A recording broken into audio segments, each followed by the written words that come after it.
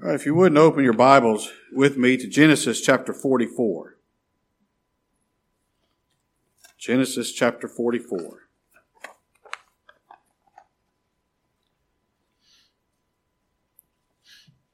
And he commanded the steward of his house, saying, Fill the men's sacks with food, as much as they can carry, and put every man's money in a sack's mouth, and put my cup, the silver cup, in the sack's mouth of the youngest, and his corn money. And he did according to the word that Joseph had spoken. As soon as the morning was light, the men were sent away, they and their asses. And when they were gone out of the city, and not yet far off, Joseph said unto his steward, Up, follow after the men, and when thou dost overtake them, say unto them, Wherefore have ye rewarded evil for good? Is not this in it which my Lord drinketh, and whereby indeed he divineth? Ye have done evil in so doing. And he overtook them, and he spake unto them these same words. And they said unto him, Wherefore saith my Lord these words? God forbid that thy servants should do according to this thing. Behold, the money which we found in our sack's mouth, we brought again unto thee out of the land of Canaan. How then should we steal out of thy Lord's house silver or gold? With whomsoever of thy servants it be found, both let him die, and we also will be my Lord's bondmen. And he said, Now also let it be according unto your words. He with whom it is found shall be my servant, and ye shall be blameless. Then they speedily took down every man his sack to the ground, and opened every man his sack. And he searched and began at the eldest, and left at the youngest. And the cup was found in Benjamin's sack. And they rent their clothes, and laded every man his ass, and returned to the city. And Judah and his brethren came to Joseph's house, for he was yet there, and they fell before him on the ground. And Joseph said unto them, What deed is this that ye have done? Wot ye not that such a man as I can certainly divine? And Judah said, What shall we say unto my Lord? What shall we speak, or how shall we clear ourselves? God hath found out the iniquity of thy servants. Behold, we are my Lord's servants, both we and he also with whom the cup is found. And he said, God forbid that I should do so. But the man in whose hand the cup is found, he should be my servant. And as for you, get you up in peace unto your father. We'll end our reading there. Let's bow together in prayer. Our Father, we bow before you this evening, a thankful people. Oh, how thankful we are for the Lord Jesus Christ. How thankful we are for a Savior whose blood redeems, fully and completely redeems. His blood cleanses us from all sin. How we thank you for a Savior who would willingly suffer and die for such wretched sinners as we are. Oh, how thankful we are. How thankful we are for the gospel of our Lord Jesus Christ that you've given to us to preach and to believe. How thankful we are for this hour where we've gathered together to hear a word from thee, your message for us in this hour. Father, we're so thankful. And Father, yet we are a poor and a needy people. We can do nothing without thee. And Father, I pray you send your Spirit upon us and enable us to worship, to truly worship from the heart tonight. Enable us to be able to set aside all the goings on of this life and to hear the gospel of Christ our Savior. To have our souls refreshed, to have our hearts thrilled at the sound of the gospel and be drawn to him, be drawn ever closer to him, to believe him and rest in him more fully. Father, we thank you for this family of believers that you've called together. Father, I ask that you keep us faithful to this cause, to preach Christ to our generation, to our town, to our generation, to our family and children and loved ones. Father, I pray you bless your word as it's preached and that you'd keep us faithful to preach it.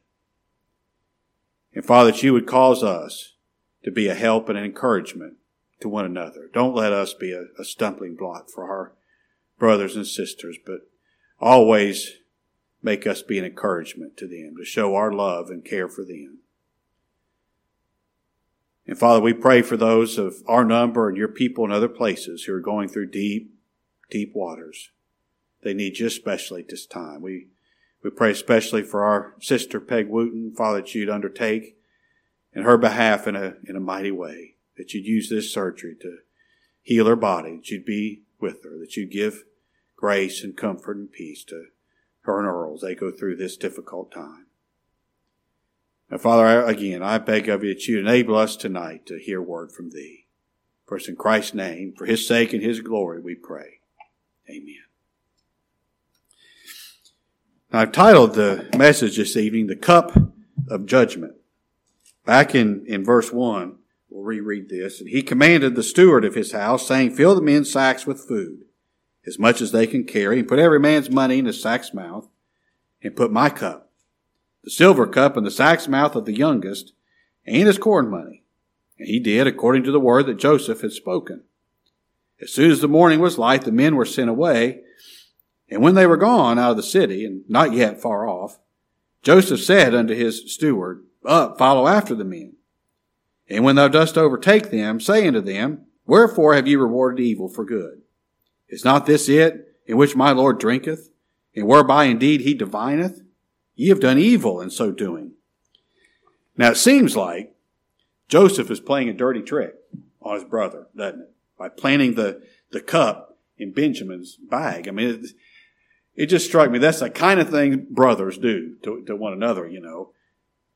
But this is no prank. I mean, this is serious, serious business. Joseph has planted evidence on Benjamin and made him guilty. And he did this to Benjamin. Now, wasn't any other 12. This was to Benjamin. Of all Joseph's brothers, Benjamin is the only one who's innocent of selling Joseph into slavery. When all that happened, Benjamin was just an infant. He didn't have anything to do with it. Yet Joseph chose him to make guilty and plant this cup in his sack. Now, it seems like a dirty, rotten trick, doesn't it? But you know, there is a glorious picture of the gospel of our Savior here. You see, this is the way. Planting this cup in Benjamin's sack, this is the way that Joseph is going to bring his brothers back to him and reconcile himself back to his brothers. This makes Benjamin a type of Christ who saved his people from their sin and made them what they're not. He made them righteous. He made them not guilty. Benjamin is a type of Christ who reconciled God's people back to him. Now, Joseph's older 10 brothers, they're guilty and they know it. They know it. Joseph knows it. And they knew exactly what they were doing years and years ago when they sold Joseph into slavery. They knew what they were doing. Just exactly like our father Adam. He knew exactly what he was doing. When he took the fruit of the knowledge of the tree of good and evil and ate it, he knew exactly what he was doing. He was saying, I'm going to be God. I'm going to be the one to make the rules. I'm going to be the one to decide what's good and what's evil. I'm going to make the rules. He knew exactly what he was doing. These older 10 brothers, they knew what they were doing. And they know they're guilty. As you read through this story, how often do you see, you can just see it. They have been living with a guilty conscience ever since. They're afraid God's going to get them. They're afraid these things are going to happen. They've got a guilty conscience because they know what they did to their little brother. And even though they got a guilty conscience, a self-righteous, legalistic religion is still alive and well in them. Look at verse 6. And he, Joseph's servant, overtook them, and he spake unto them these same words.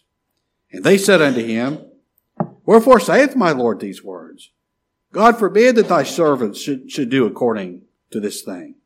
Behold the money which we found in our sack's mouth. We brought again unto thee out of the land of Canaan. How then should we steal out of thy Lord's house silver or gold? With whomsoever of thy servants it be found, both let him die, and will also be my Lord's bondman. Here's what these brothers are saying. Now, we're not perfect. We're not perfect. We have committed other sins, but we never commit this sin. We never commit to sin. Steal from you. No. Look what honest men we are. We found that money in our sacks, last time. We thought it was a mistake. And we brought it back to you to show you how honest we are. Now, I know we're guilty of sins. But now, we're not that bad. We're not that bad. And if you do think we're that bad, here's what we'll do. We'll work to pay off our debt. They didn't have a thought. I mean, not a single thought did they have of asking for mercy, asking for forgiveness. Not a single thought. And that's us, spiritually. Our first thought, when somebody tells us, Charlie, somebody tells us I'm a sinner, my first thought is, I'm not that bad. But if you think I am, I'm going to do some good works to kind of level the scales out, a little bit. You know why we don't ever, it just doesn't cross our mind to ask God for mercy? It's because we don't think we need it. That's why these brothers never asked his servant for mercy, forgiveness. They didn't think they needed it. They said, well, we've sinned, but we're not that bad. But that's the only conclusion a dead spiritual mind can come up with. The only conclusion a dead mind, a dead heart can come up with is, I can do some work. I can do some good things to offset my bad things, to offset my sin.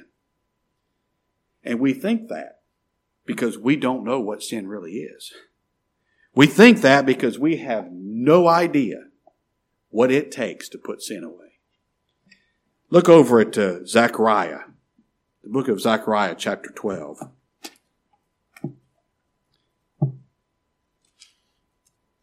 The only way you and I will ever see what sin really is when we see Christ crucified for our sin. Now, I know we're not going to physically see that, but by faith, if we ever see Christ crucified for sin, that's the first time we're going to see what sin really is. The awful, horrible, bloody slaughter that our Savior went to at Calvary. Just in your mind's eye, watch him suffering there. Body and soul.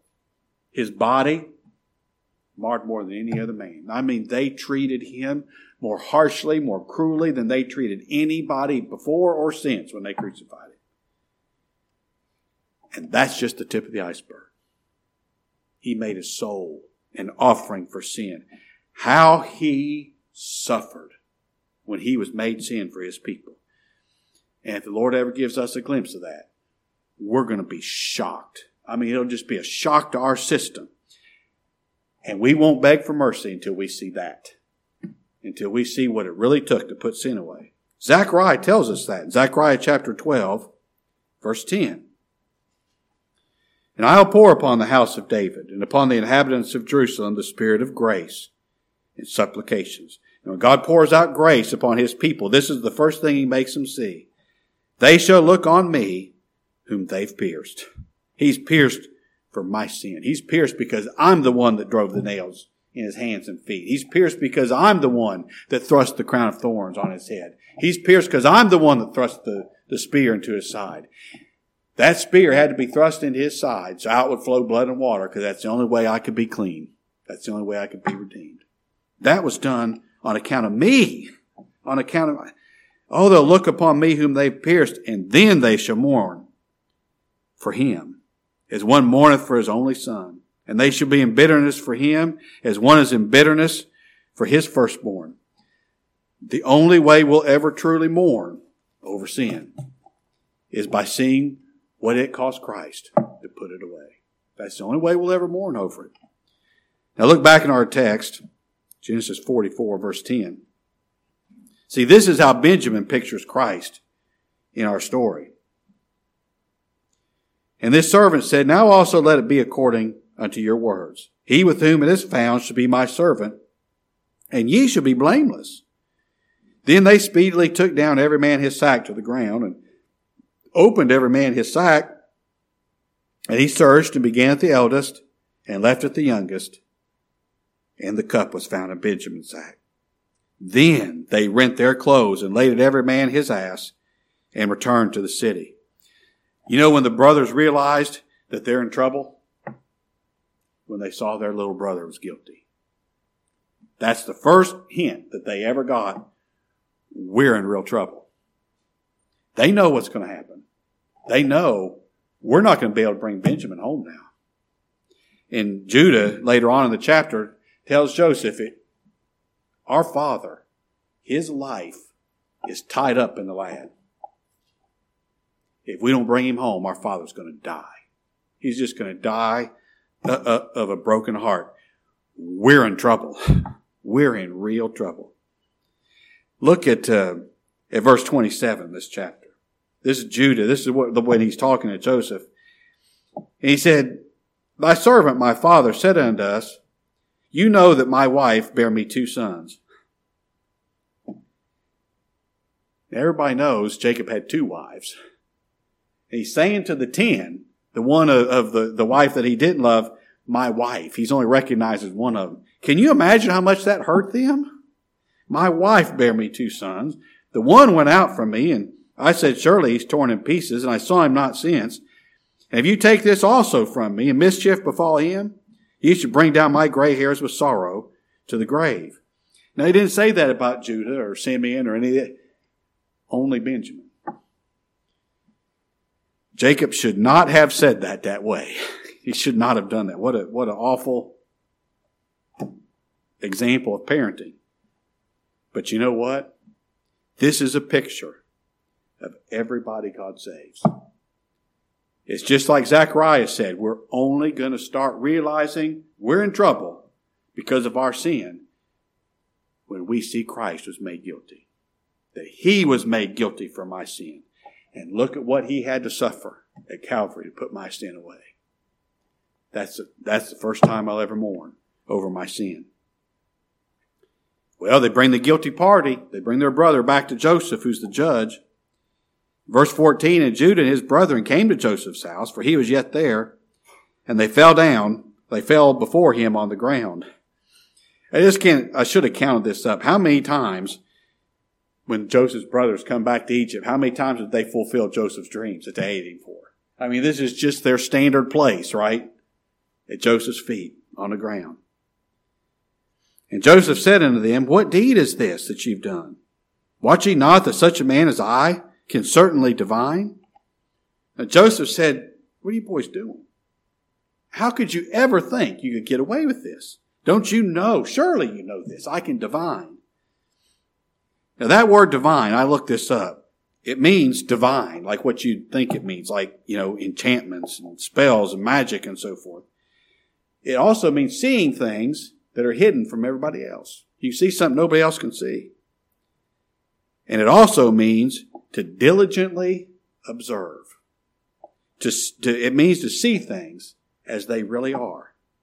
The marginal reading here says it means to judge. That's the best way. If you're going to be a judge, the best thing to do is if you can see things as they really are, right? That's the way you know you hand down the right verdict.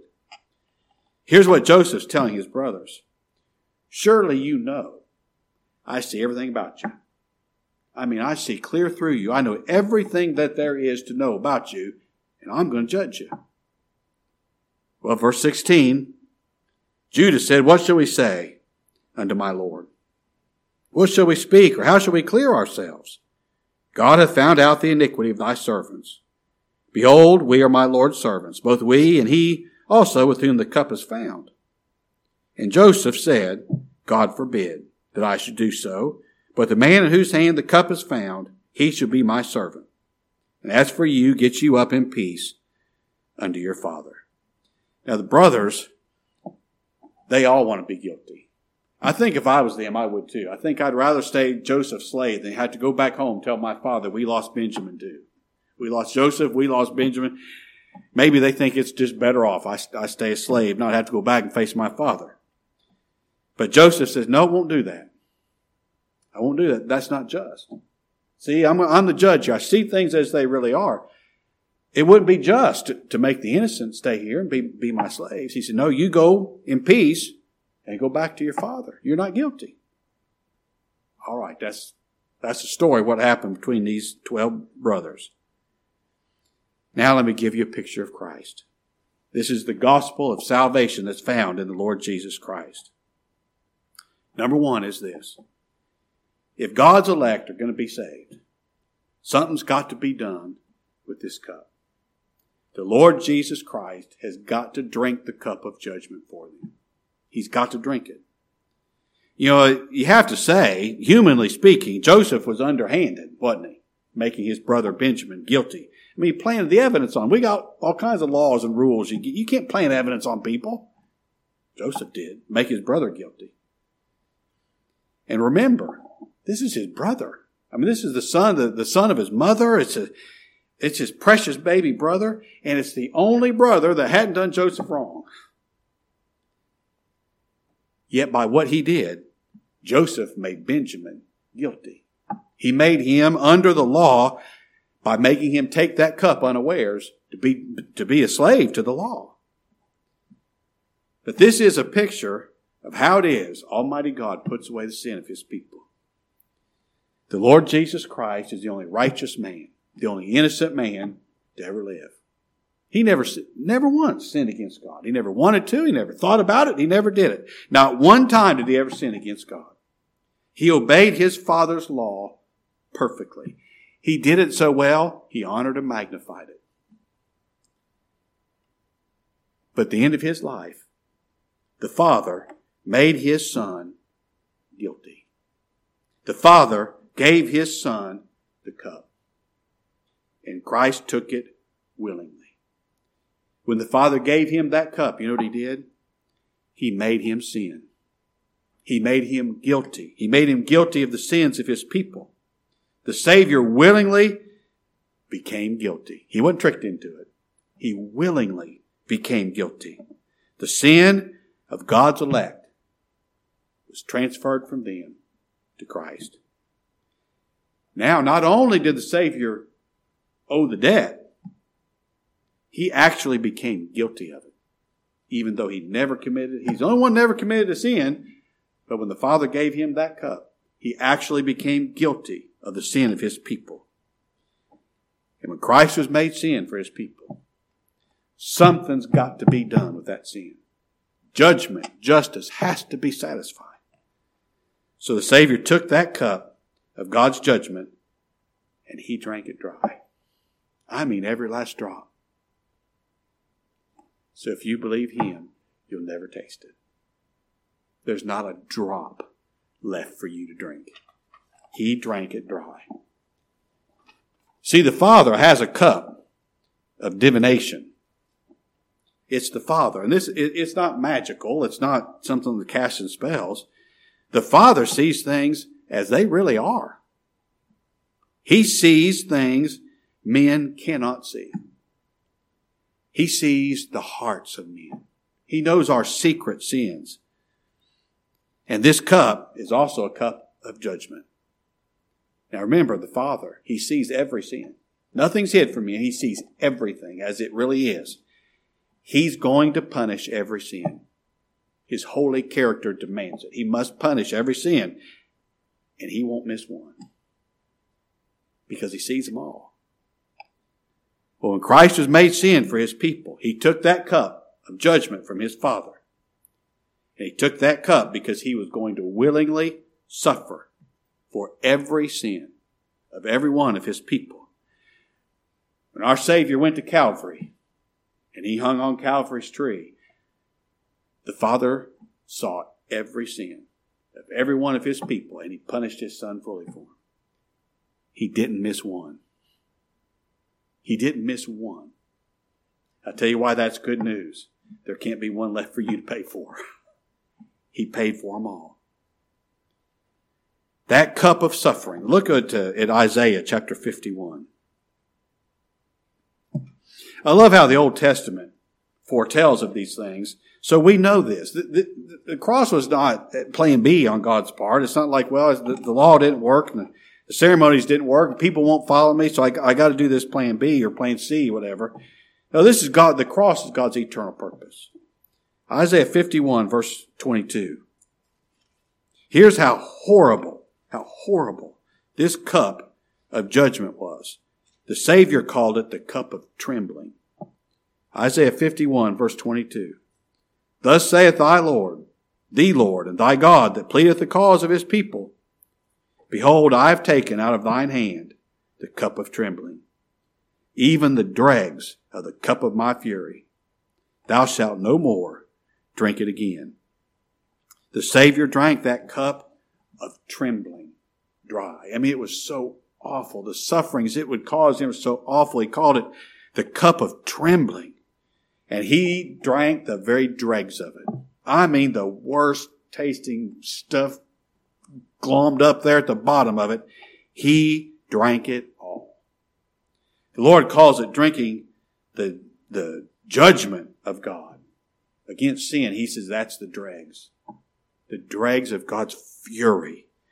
And our Savior drank the fury of his Father until that fury was no more. He drank until sin was gone. The only reason the Father's fury stopped is sin was gone. His fury stopped when the blood of Christ put away the sin of his people. So you know what the Father can say to you? There's no more fury left in me. The Savior drank it dry. Our Savior suffered until that cup was empty. So that the justice of God makes it impossible for any of God's elect to ever be punished for their sin. Christ drank it dry. So there's no judgment left. But I'm telling you what that cost our Savior. His suffering was so horrible. Ezekiel 23 verse 33, he called it the cup of astonishment. It's astonishing what Christ suffered for his people. It's astonishing that he would suffer for people like you and me. It's astonishing. He also called it the cup of desolation. The Son suffered desolation on the cross because the Father deserted him.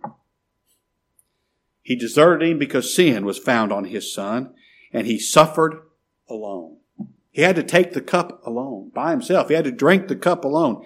He had to suffer alone. He had to, because nobody else is able to pay the price that God's justice deserves. So he suffered alone. Now you think about it. This is the glorious good news of the gospel. The Lord Jesus Christ, the only innocent man to ever live, was made guilty when he took the cup of God's judgment and God's wrath. He did it willingly. He knew exactly what he was doing. Just like Adam knew what he was doing, our Savior knew what he was doing. He took that cup willingly because he loved the people. And that's the only way the sin of those people could be put away. But look at Matthew chapter 26. Now the Savior did this willingly. This is his own personal, eternal will and purpose, that he come to this earth as a man to suffer and die. That's why he came. That was his whole purpose in all of this. But don't think it was no big deal. Look at Matthew 26, beginning in verse 37. And he took with him Peter, the two sons of Zebedee, and began to be sorrowful and very heavy. Then saith he unto them, My soul is exceeding sorrowful, even unto death. This thing is so awful, I'm afraid I'm going to die right here. Tarry ye here and watch with me. And he went a little further, and he fell on his face and prayed. I mean, this is serious praying. Fell on his face and prayed, saying, O my Father, if it be possible, let this cup pass from me. Nevertheless, not as I will, but as thou wilt. And he cometh unto the disciples, and findeth them asleep, and saith unto Peter, What? Could you not watch with me 1 hour? Watch and pray that you enter not into temptation. The spirit indeed is willing, but the flesh is weak. And he went away again the second time, and prayed, saying, O my Father, if this cup may not pass away from me, except I drink it, thy will be done. And came, and he found them asleep again, for their eyes were heavy. And he left them, and went away again, and prayed the third time, saying the same words. Then cometh he to his disciples, and saith unto them, Sleep on now, and take your rest. Behold, the hour is at hand. The Son of Man is betrayed. The hour of hours is at hand. The Son of Man is betrayed into the hands of sinners. Rise and let us be going. He wasn't trying to hide, was it? He said, rise and let us be going. Behold, he is at hand that doth betray me. 3 times the Son of God prayed, if it be possible, let this cup pass from me. It didn't pass from him. He drank it. You know why it didn't pass from him? Because it's not possible that he not drink it. The only way his people could be saved is if he drank that cup dry. And he drank it. The cup's empty. No judgment for you to drink. Well, here's the second thing. Now that cup's gone. It's empty. You don't have to drink of it. Christ drinking the cup of judgment for his people saved them from all. I mean, all. Can we get all of their sin? First, when Christ drank that cup dry, he made his people perfect. He made them blameless. We have that in picture back in our text, Genesis 44. Verse 10, the servant said, now also let it be according to your words. He with whom it's found shall be my servant, and you shall be blameless. And he said that to them 10 brothers who are the furthest from blameless you can be. But he said, you'll be blameless. Well, when Christ came, he fulfilled that picture, didn't he? Peter, in 2 Peter 3, verse 14, says, believers are going to be found of him in peace, without spot, and blameless. God, who sees everything as it is, finds you blameless if Christ died for you. There's no sin that he could blame you for. Christ took it all away. Then second, Christ drank the cup of God's wrath dry. He gave his people peace. Peter says that the believers will be found of him in peace. In peace. They have peace. Peace with God. That's pictured in our text too, verse 17. Joseph said, God forbid that I should do so, but the man in whose hand the cup is found, he shall be my servant. He's going to be punished. But as for you, get you up in peace unto your father. Joseph tells him, go in peace. You didn't do anything wrong. You and me are at peace. Judgment's not chasing you. We're at peace. You can have peace of conscience. You didn't steal my cup. But the gospel of God's grace tells his people, now go in peace. Go in peace. You don't have to fear God's wrath. Now, if Christ died for you, you don't. The blood of Christ made peace with God for you. The blood of Christ took away the sin that made God angry. There's no reason for him to be angry. He's at peace. And you know what? If you trust Christ, you have peace with God. You're not angry with God. God's not angry with you. You have peace. Now go in peace. Let your conscience enjoy that peace. Let your conscience enjoy it. Christ bought it for you. You may as well enjoy it, hadn't you? And then third, when Christ drank the cup of judgment, he gave his people a full and free salvation. Verse 1 in our text. He commanded the steward of his house, saying, fill the men's sacks with food as much as they can carry, and put every man's money in his sack's mouth. Joseph, under no circumstances, is ever going to let his brothers pay him anything for food. No, they're his brothers. He's not going to let them do that. This is being done as a picture of salvation. Now, I want to tell you, salvation in Christ is free. It's free. Now, it's not free in the sense that it was given freely. Christ had to earn it, didn't he? He had to purchase it. He had to buy it with his own blood. He had to purchase it by making his soul an offering for sin. But he gives it his people freely. You can have salvation for free. It's yours. As long as you don't bring any of your good works to help pay for it. I tell you, the reason people are going to go to hell is they're trying to help God out. That's exactly right. They got something they just insist on helping God out. I'm going to pay some of my own way anyway. If you're going to have God's salvation, you're going to have it for free. You're going to have it by trusting Christ to do all the saving for you. Well, there's full, free salvation because Christ drank the cup dry. But here's the last thing. There's still a cup for God's people to drink of. There's still a cup. Look at Psalm 116.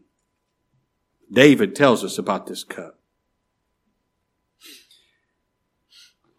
I was reading this week. One of the old writers was talking about, I just find it's fascinating. 300 years ago, 400 years ago, people got, the exact same issues with the gospel that we do. He's wound tight. He was so upset with hearing preachers in his day preach a whole message on God's grace. Preach a whole message on God. Grace, grace, grace, grace, grace. The blood, the blood, the blood, the blood, the blood, the blood. And then get to the end and take out that cup of judgment and beat people up with the law. Trying to get them back right. That's not the cup I'm talking about. Don't get that cup back out now. There's a cup for you to take. David calls it the cup of salvation. Psalm 116, verse 12. The Lord hath been mindful of us. He's been mindful of his people from all of eternity. He never forgot you. He'll bless us. He'll bless the house of Israel. He'll bless the house of Aaron. He'll bless them that fear the Lord, both small and great. I'm in the wrong spot. I'm in verse chapter 1. Those are good verses, but I meant to say Psalm 116, excuse me. For I will render, what shall I render unto the Lord for all his benefits toward me? I'll take the cup of salvation and call upon the name of the Lord. Sinners can take the cup of salvation and drink it. In faith, drink it. I'm telling you, come to Christ. Believe him. Just lay down your works. Just quit trying to help God out and take the cup of salvation and drink it. That cup is filled with all the blessings that Almighty God has for a sinner. Now come drink it. Come drink it. Since our salvation is full and free, wouldn't you say, we have to say with David, my cup runneth over. I just wonder, that David was thinking about Psalm 23, my cup runneth over. It's the cup of salvation. And the second cup that I thought of for believers to take, it's a blessing now to take it.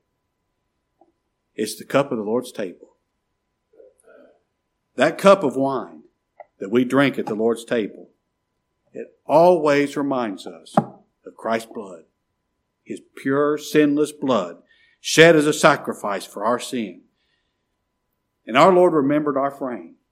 And he said, now this do in remembrance of me. You do this to remember me. Do this. That cup helps us remember that Christ drank the cup of judgment. And he drank it dry. Now we take that cup of the Lord's table, remembering his blood, celebrating his blood, rejoicing in what his blood bought for us. That's two pretty good cups, isn't it? We can drink that cup because Christ drank the cup of wrath for us. I don't know about you, but I'm thankful. I'm thankful. Let's bow together. Our Father, how can we even begin to thank you for the sacrifice of your Son? How can we ever begin to thank you for your mercy and your grace, that you would take the sin of wretched, vile sinners, natural-born enemies of yours, and put that sin upon your Son, and that he would put it away by the sacrifice of himself.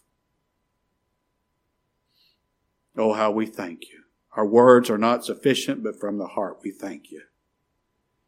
And Father, I pray that you would grant each heart here tonight peace in trusting Christ our Savior. Trusting Him to drink that cup dry for us, that we might take the cup of salvation and drink of it freely. Father, we do ask this blessing for our good, for our benefit. But Father, for your glory, we ask this, that you'd save us so that you'd get all the glory in doing it. It's in Christ's name. For His sake we pray. Amen. All right. Sean, come lead us in a hymn if you would.